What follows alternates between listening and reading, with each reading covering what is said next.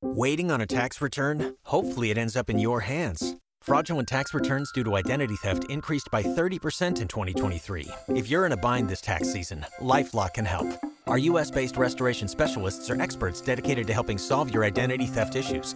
And all LifeLock plans are backed by the $1 Million Protection Package. So we'll reimburse you up to the limits of your plan if you lose money due to identity theft. Help protect your information this tax season with LifeLock. Save up to 25% your first year at LifeLock.com/aware.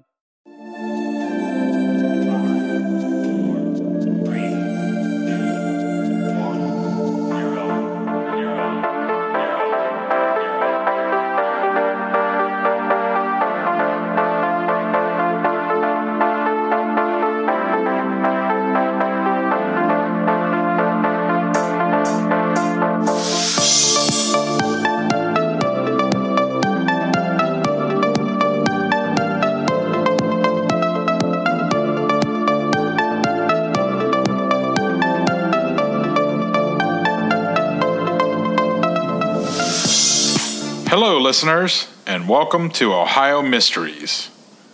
For 44 years, Linda Pagano was Akron's oldest missing persons case. She's not a missing person anymore. Now she's an unsolved murder. And wait until you hear what happened to change that distinction.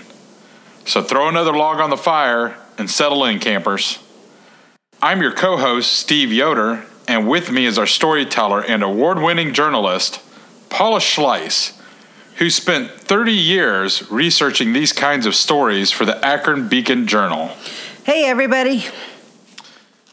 As a matter of fact, Paula, this is a story you worked on just last year, isn't it? It was, Steve. As a matter of fact, I teamed up with the amazing Stephanie Warsmith, one of the Beacon Journal's most intrepid reporters, and together we researched and wrote about the Pagano case. And our story ended with some mysterious bones being sent off for DNA testing. And the results of those tests came back just this summer when it was determined that a skull with a bullet hole was definitely Linda Pagano. Now, she was just 17 years old when she stormed out of her stepfather's apartment in the summer of 1974 and vanished into the night. Now we know Linda wasn't a runaway, but a murder victim, and we've got a whole new mystery on our hands. Who killed her? And helping us tell that story tonight is a very special guest. In 2015, Christina Skates was 22 years old when she became very curious about a notation in a cemetery index about some old bones in an unmarked grave. Christina's dogged investigation helped link those bones to Linda. Christina is actually the best part of this story, and I know our listeners are just going to love hearing how this all unravels. But before we get to Christina on the line, let's get some history out of the way. Who exactly was Linda Pagano?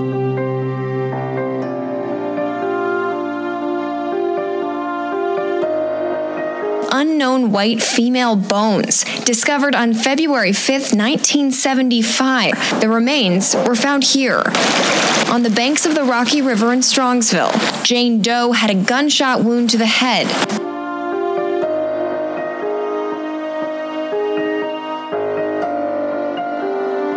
Because Linda's body was found in the Millstream Reservation, Metro Parks police are leading the murder investigation. And unfortunately, the man who might be able to provide some of the answers died in 1990. I think it would be safe to say that he was a person of interest at some time, not a suspect, but one of the last people to see her.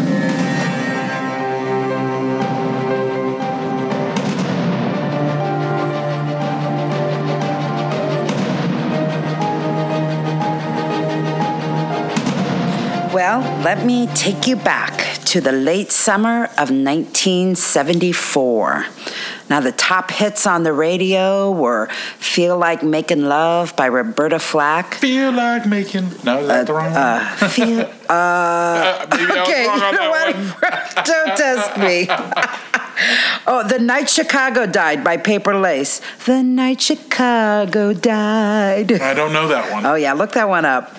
And I Shot the Sheriff by Eric Clapton. I Shot the Sheriff. There you go. Okay, I'm not a singer. I'm a podcaster. Yeah, who sings that song? Let's keep it that way, right? President Richard Nixon had just resigned that same month. Okay. And boxing fans couldn't stop talking about an upcoming match between George Foreman and Muhammad Ali. Oh, An event known as Rumble in the Jungle. That's the one.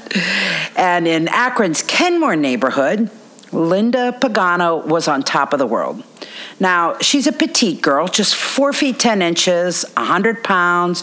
She's got long blonde hair, pretty blue eyes. She's a week or so from beginning her senior year, and her closet is sporting this new school wardrobe. She's got a new gold Mustang. She's got a new boyfriend who's taking her to the Crosby, Stills, Nash & Young concert at Cleveland Stadium. Oh, wow. Yeah, it's a good time for Linda.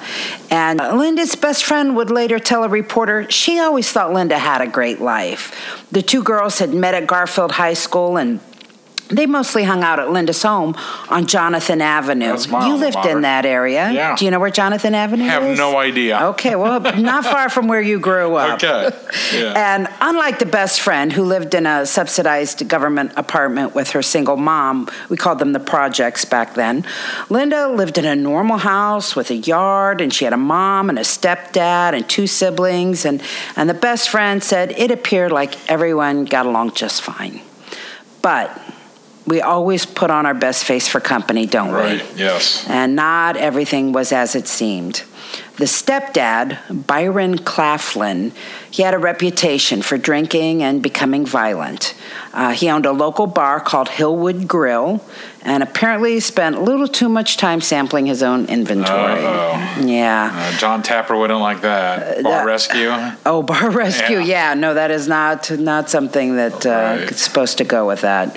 Anyway, his stepchildren would say he used to drag them out of bed in the middle of the night for some perceived misstep, like leaving a light on, and he would scream at them, and occasionally got physical, sometimes leaving bruises. Oh, my. But not with Linda.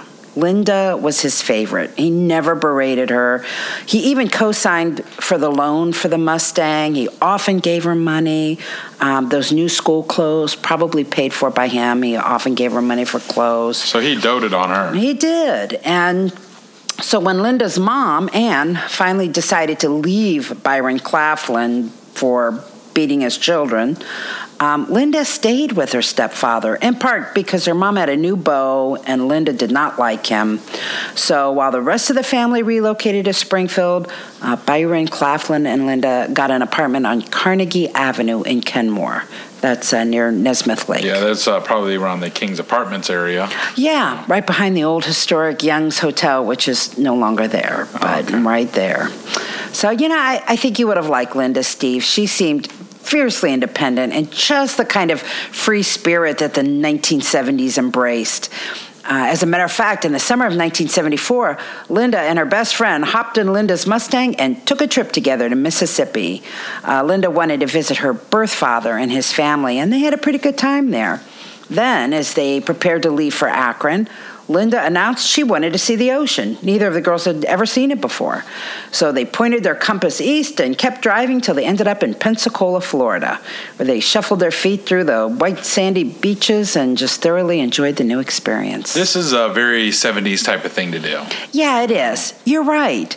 And, to be honest, I grew up in the 70s. I still can't imagine doing something like that on my own at the age of 17. Yeah. She just seems like really gutsy to me. Right. Like she was willing to, do what it took to get what she wanted to do. Exactly. A very strong-headed, maybe a little stubborn, but very self-sufficient and ready to do things her own way. And, good. I really appreciated that. So we're going to move ahead just a little bit far ahead of that trip to August 31, 1974. The girls are back in Akron. Summer is winding down. Linda has met a guy she's crazy about, and they head off to that Crosby, Stills, Nash & Young concert together in her Mustang, and she makes it there fine. The band plays 26 songs and 2 encores. And can you guess their last song? Ohio. Yes. Okay, we know that song. That's right. And then Linda drops off her new boyfriend and returns home just fine. But there she is greeted by an angry stepdad. Apparently, she's gotten in way later than he approved of, and it breaks out into an argument. At 4 a.m., Byron Claflin throws Linda out of the apartment. He will later tell police. And Linda will never be seen or heard from again. And interestingly, her Mustang never left the parking lot. So her Mustang was still there in the morning? Her Mustang was still there, yeah. Byron Claflin will tell police later that he thought that she would go stay with her mother since she had been thrown out. But she never arrived and apparently never left that parking lot in her Mustang. This is really interesting. Notably, her disappearance doesn't even make the news. Unfortunately, you talked about that free spirit in the 70s? Yes. Teenage runaways are common.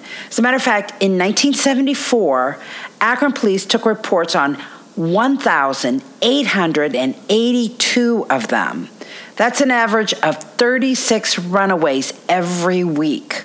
And that's more than twice the caseload they had handled just a decade earlier. So there's definitely a phenomenon going on there. Yes, and it's not just Ohio. That I've heard of cases in Texas during the same 1970s that police really didn't keep track of people, and they said that hey, this was normal. People would leave, people would run away, people would move, and it's true. And it sets up a really difficult situation for both the police and the families, because you've got the cops juggling dozens of runaway reports, just assuming all these kids are runaways. But then you've got parents who absolutely are certain their child didn't run away, and they're trying to convince detectives, not my child's different.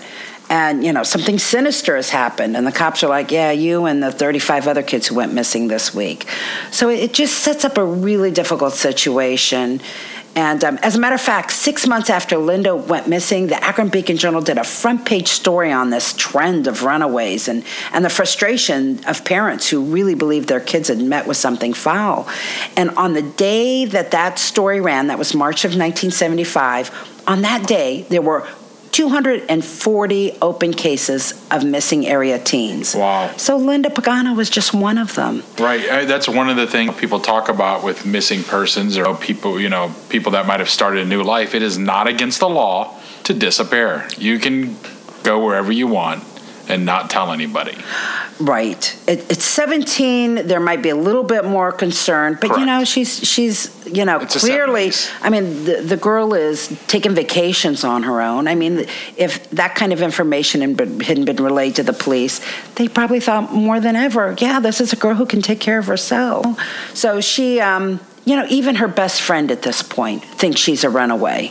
And she would believe that for the next 40 years. Or at least she wanted to believe that because the alternative was too horrible to imagine. But Absolutely. I interviewed her friend last year, and she said, until they prove those bones are Linda's, I want to still believe that Linda ran away, left her family, and she's married and has kids and living a wonderful life somewhere. Well, anyway, police are, they're investigating, but it's really up to families at this point to do what they can. Linda's sister makes a flyer using Linda's last school photo, and the family offers a reward, and they're passing them out to all the gas stations and the businesses and the residents in the area. And, the family even goes to the Beacon-Journal and says, could you please write a story about Linda's disappearance? And the Beacon-Journal says no. But again, she's one of 240 missing teens at that moment. Right. Most of them, or all of them, presumed to be away of their own volition. Right. If every single one of those parents went to the Akron, that'd be a lot of stories. Yeah, they'd be writing about nothing else. Right. So. And obviously, most of those were not really missing. Right. They were just gone voluntarily. Right.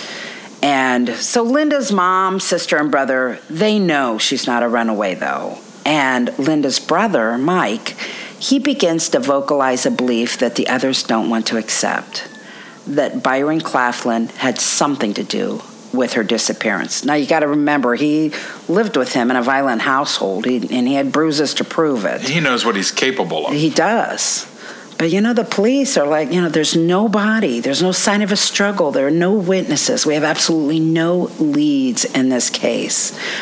And the days turn into weeks, and the weeks turn into months, and the months turn into years. Byron Claflin, he dies in 1990. Linda's mother, Ann, died in 2012. Oh, that's heartbreaking. Yeah. That's heartbreaking. And then, just 3 years after Ann dies in 2015, something really remarkable happens. And I love this part. If there's such a thing as a silver lining to a murder mystery, it's going to be Christina Skates. For our listeners, we need to confess that we got Christina on the phone so she could tell you her own story. Unfortunately, we rookie podcasters have yet to learn the trick to getting a real quality audio from the phone. It was our first real attempt at a phone interview, and we made a mess of it. So Christina knows our deepest apologies to her, but we got creative, and here's what we did.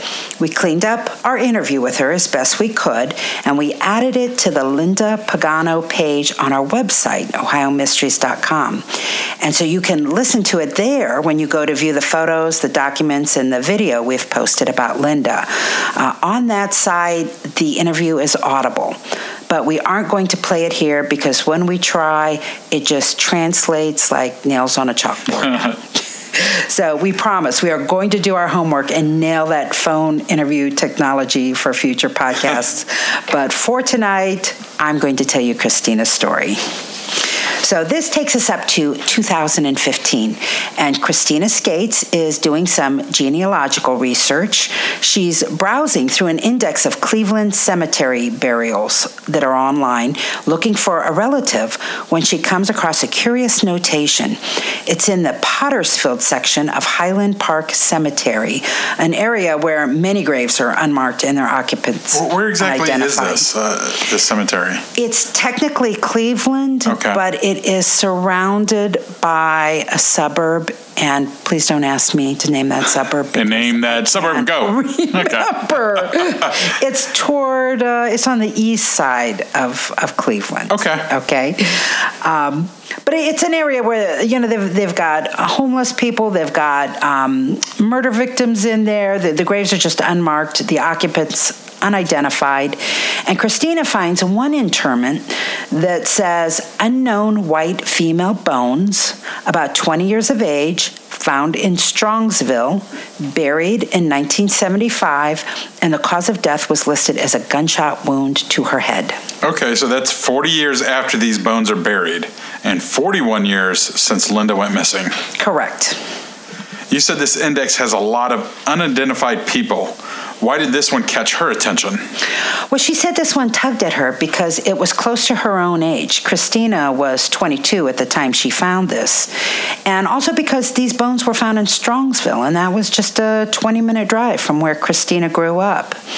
And it really bothered her that someone, somewhere, was missing a daughter or a sister, and they didn't know she was here in this grave. And truth be told, Christina was always fascinated with true crime and cold cases. She's a 26-year-old biology major at Cleveland State University who grew up watching Forensic Files and Unsolved Mysteries. Does that sound like you? Sounds like me. I love that stuff. So she's not going to let this go. She searches the internet for any reference to bones being found in Strongsville in 1975 and comes up blank. So she goes to the library. When's the last time you went to the library, Steve? I take my kids there here and there. I'm glad you do. A couple months ago. Well, that's great. Yep. You know what? People think libraries are outdated, but I am here to tell you they are still exceptional repositories of information. Absolutely. And service. So go check out your local library and see what they've got. It might surprise you. So anyway, it doesn't take long for Christina to hit the jackpot. She's looking through newspaper microfilm, and she comes across a story about 3 teenage boys finding human bones on the banks of the Rocky River while strolling through Millstream Run Reservation. This is kind of new for her, right? She's not really an investigator type, She's just she's doing this. I don't think she's ever done this before, right? I don't think so either, but she is a member of a website called Reddit. And for people who don't know what that is, it's an online forum where people chat about cold cases. And actually, Reddit, she was on Reddit watching this group solve a 20-year-old murder mystery about a hitchhiker. Actually, it wasn't a murder mystery. It was a hitchhiker that was killed in a car, and because he was hitchhiking and the driver was dead, they didn't know where he was picked up. They didn't know anything about him, and this Reddit community solved it. They called him Grateful Doe because he was wearing a Grateful Dead shirt. So she's seen this in action before, and she did. So she has not herself, I don't believe, done this kind of thing, but she's been watching people do it. And she knows, hey, that's a resource I could use. That is a resource. I'm really interested in this. Right. And she's going to do it, but let me get back to the library first. She's looking for the newspapers, and she comes across the story of these teens. It's on February 5th, 1975, when they find those bones. And the Cuyahoga County coroner determines they belong to a young white woman who apparently was shot. And the skull is missing its mandible, but there are 6 teeth intact. And those are the only hope for them identifying something like this in 1975. Right. So Metro Parks rangers send out an alert to law enforcement everywhere of the skeleton being found. And this report quickly becomes available to investigators all over the country, and some interesting inquiries come in. Authorities searching for more victims of serial killer Ted Bundy. Ted Bundy. They want to look at those teeth.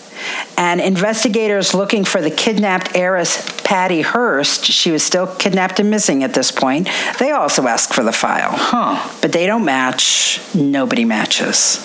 And a spokesman with a coroner says, until someone comes in with dental records that can be matched, nothing can be done. So this is still back in 1975. We're still in 1975. Okay. And Metro Parks, they're handling the investigation because it was found in... Because it was found in a Metro Park. Okay. Yes, exactly.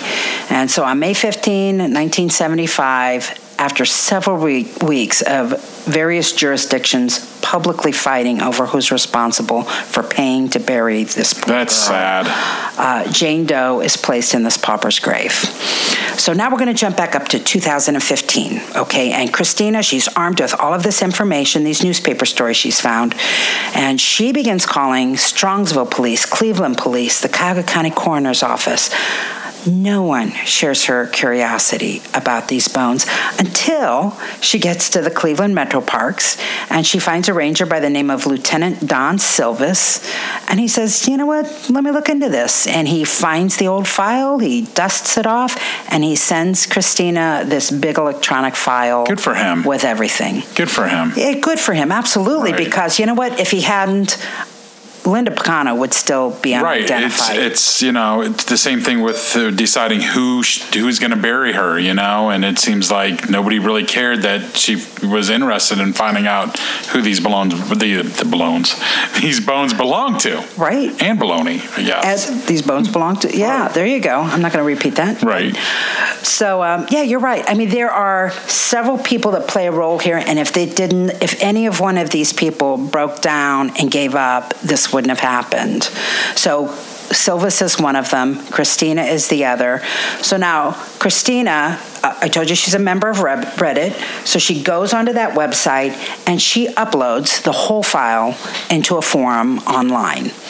And one of her fellow Reddit users sees it and asks for permission and transfers it to another internet crime-solving community called Web Sleuths. Of course, Web Sleuths is huge. Web Sleuths. Yes. And there is where it caught the attention of Carl Kopelman. So now here's the next piece of the puzzle, because if he drops the ball, it's not going to happen.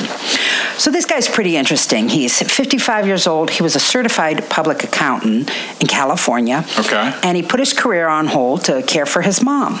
So in his spare time, he decided to train himself as a forensic artist.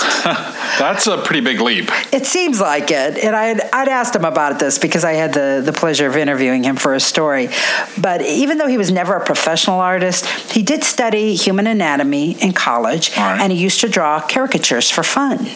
And apparently he was pretty confident that these skill sets would carry over into the world of forensic imaging. But in the case of these bones, he has so little to work with. He's got a photo showing a side view of a partial skull caked in mud, and there are some bits of blonde hair, and that's it. So Carl, he looks at this picture, and even he's like, what am I going to do with this? He puts it away, and about a year later, he pulls it back out and thinks, why not give it a shot? Well, because of the blonde hair, he gives this image light locks. He picks a neutral hairstyle for that decade. He's missing a mandible, so he can only make an educated guess at her jawline. And in June of 2016, Carl posts his vision of what this girl might have looked like on his Facebook page, where he shares all of his John Doe and Jane Doe renderings for law enforcement and amateur sleuths who are trying to solve cold cases. Now, does he tag Christina in this, or does Christina just see it pop up? I think he was communicating with Christina, and she knew that he was doing it, and I think they had conversations about that. So if you have any trouble finding Carl, you can find Carl Koppelman, Koppelman. You can find his Facebook page and see all of his great work. Yeah, I'm definitely going to do that. If you have any trouble finding it, I put a direct link to it on our Linda Pagano page on OhioMysteries.com. You can go there and click on the link. Before moving on, has police used him before? They have. Okay. And he has actually been successful with some of his renderings that came out looking very much like the victim when they discovered who the victim was. All right, so he posts a picture. Let's see what has. So he posts a picture, and, people, they take a look at it. They're offering sympathy for the girl and her unknown family. No one can give the face a name. And when you see what Carl came up with and you compare it to Linda's high school photo, I think you're going to be amazed at his skill. I have both his picture and Linda's photo on the website. But I don't want to overstate the value of the photo because in the end, the rendering did not solve the case. What solved the case was Carl now has this bug about this girl. And he finds himself talking to somebody at the Cuyahoga County Medical Examiner's Office on a completely unrelated case. And he takes the opportunity to ask about that girl. What about those Strongsville bones? To which the coroner's office replies, what bones? So Carl takes the case file number from the records that Christina had uploaded to the internet, gives them to the coroner's office. They look at them and realize they had never listed them on this national database that everybody uses called NamUs. It's a database for missing persons. Okay. So it wasn't even up on that site for anybody to find. So the coroner's office corrects that, gets the file online, and guess what happens? Name pops up. Well, it's going to pop up for somebody. It's in the database. Down in Akron, Ohio, home of Linda Pagano, there's an Akron Sergeant, Jeff Smith, and he's new to the Juvenile Division in December of 2016, and that's a job that includes all missing persons cases. And he's thrown himself into the role. He's taken it on to himself to learn how to train on how to use NamUs, that database, and he starts putting all of Akron's old missing persons so this cases is new for, on okay. it. Yeah. So, apparently Akron did not have their missing people on that database. As of Sergeant 2016. Smith, right. Okay. So December of 2016. Yeah, don't you love the name of it? Yeah, Name us. Yeah, right. It's like we're missing. Name us. I love that. So he types in all the info he has on Linda Pagano because she's missing. And what happens? Voila, he finds a match. Here is this record that was just newly submitted by the Cuyahoga County Coroner's Office. The bones were found in Strongsville. They were found just months after Linda went missing. The timing matches the location. It's not far. The victim's age, the small build. He then compares the photo of the skull's teeth with Linda Pagano's dental records, which he has, and just eyeballing them, they look the same. So he's very optimistic when he puts in a request to exhume those bones. Now, this is going to be a long and agonizing wait. It's going to take a year for the Cuyahoga County Medical Examiner's Office to get the bones exhumed. First, there's a delay because they want to let Kent State University do the work as a class project. And then when they finally open the grave, they find the wrong bones. Oh. Yeah. Turns out the map of that old and unmarked part of the cemetery was off. And it took a while to figure out how to realign the map so that it was actually matching the graves that were there. Okay. So they did it. Finally, they got the bones out, and they sent them off to NamUs, who has its own forensic team. And then just a few months ago, this past summer, NamUs confirmed that the bones were Linda's. Wow, that's crazy. Yeah, I mean, so after 44 years, Linda Pagano goes from being a missing persons case to an unsolved murder case. So we've really just exchanged one mystery for another, but at least her family, her brother and her sister, they have some resolution. They know she didn't run away. How involved were they with, did they know that this was going on, or did they just, so they knew Christina was looking into it?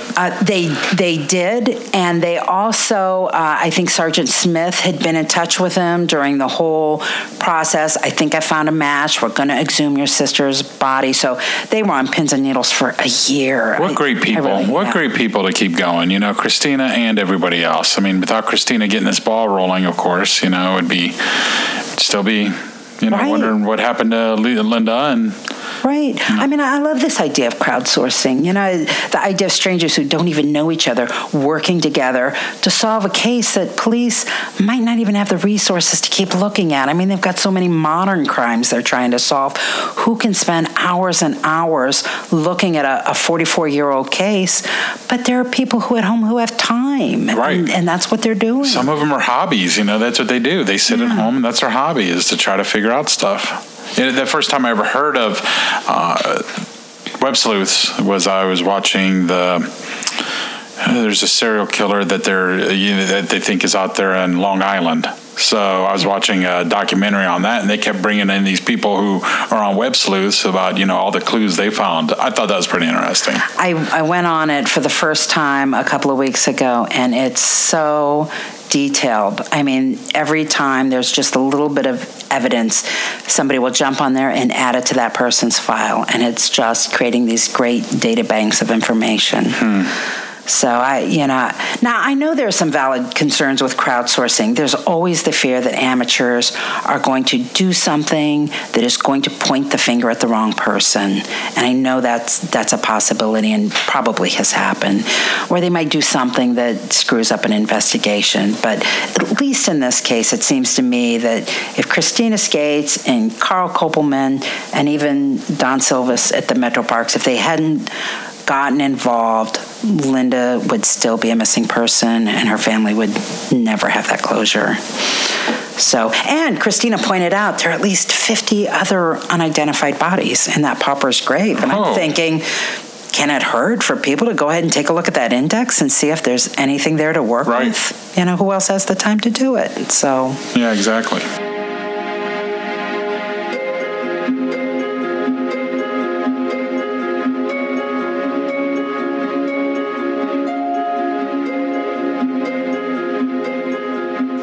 With all that intrigue, this story could probably have been made into a book or a movie, although one without an ending. Yep. Thanks for sharing our campfire with us tonight, listeners. Remember, we've uploaded photos, newspaper clippings, and more on this case to our website at ohiomysteries.com. And while you're there, look for the Patreon link if you'd like to support us so we can keep bringing you these mysteries. Patreon will accept donations for as little as $1 a month, and we offer some great perks for those who can donate a little more. The best thing you can do for us, however, if you like this podcast, please tell your friends and family, leave us a nice review on iTunes, and follow us on Facebook and Twitter. And we'll see you next week for another Ohio Mystery. Until then, keep the fire burning and happy camping.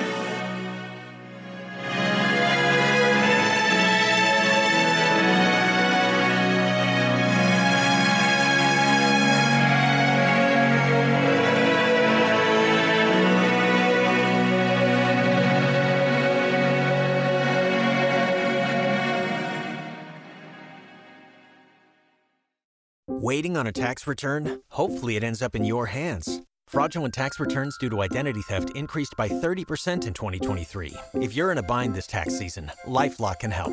Our U.S.-based restoration specialists are experts dedicated to helping solve your identity theft issues. And all LifeLock plans are backed by the $1 Million Protection Package. So we'll reimburse you up to the limits of your plan if you lose money due to identity theft. Help protect your information this tax season with LifeLock. Save up to 25% your first year at LifeLock.com/aware.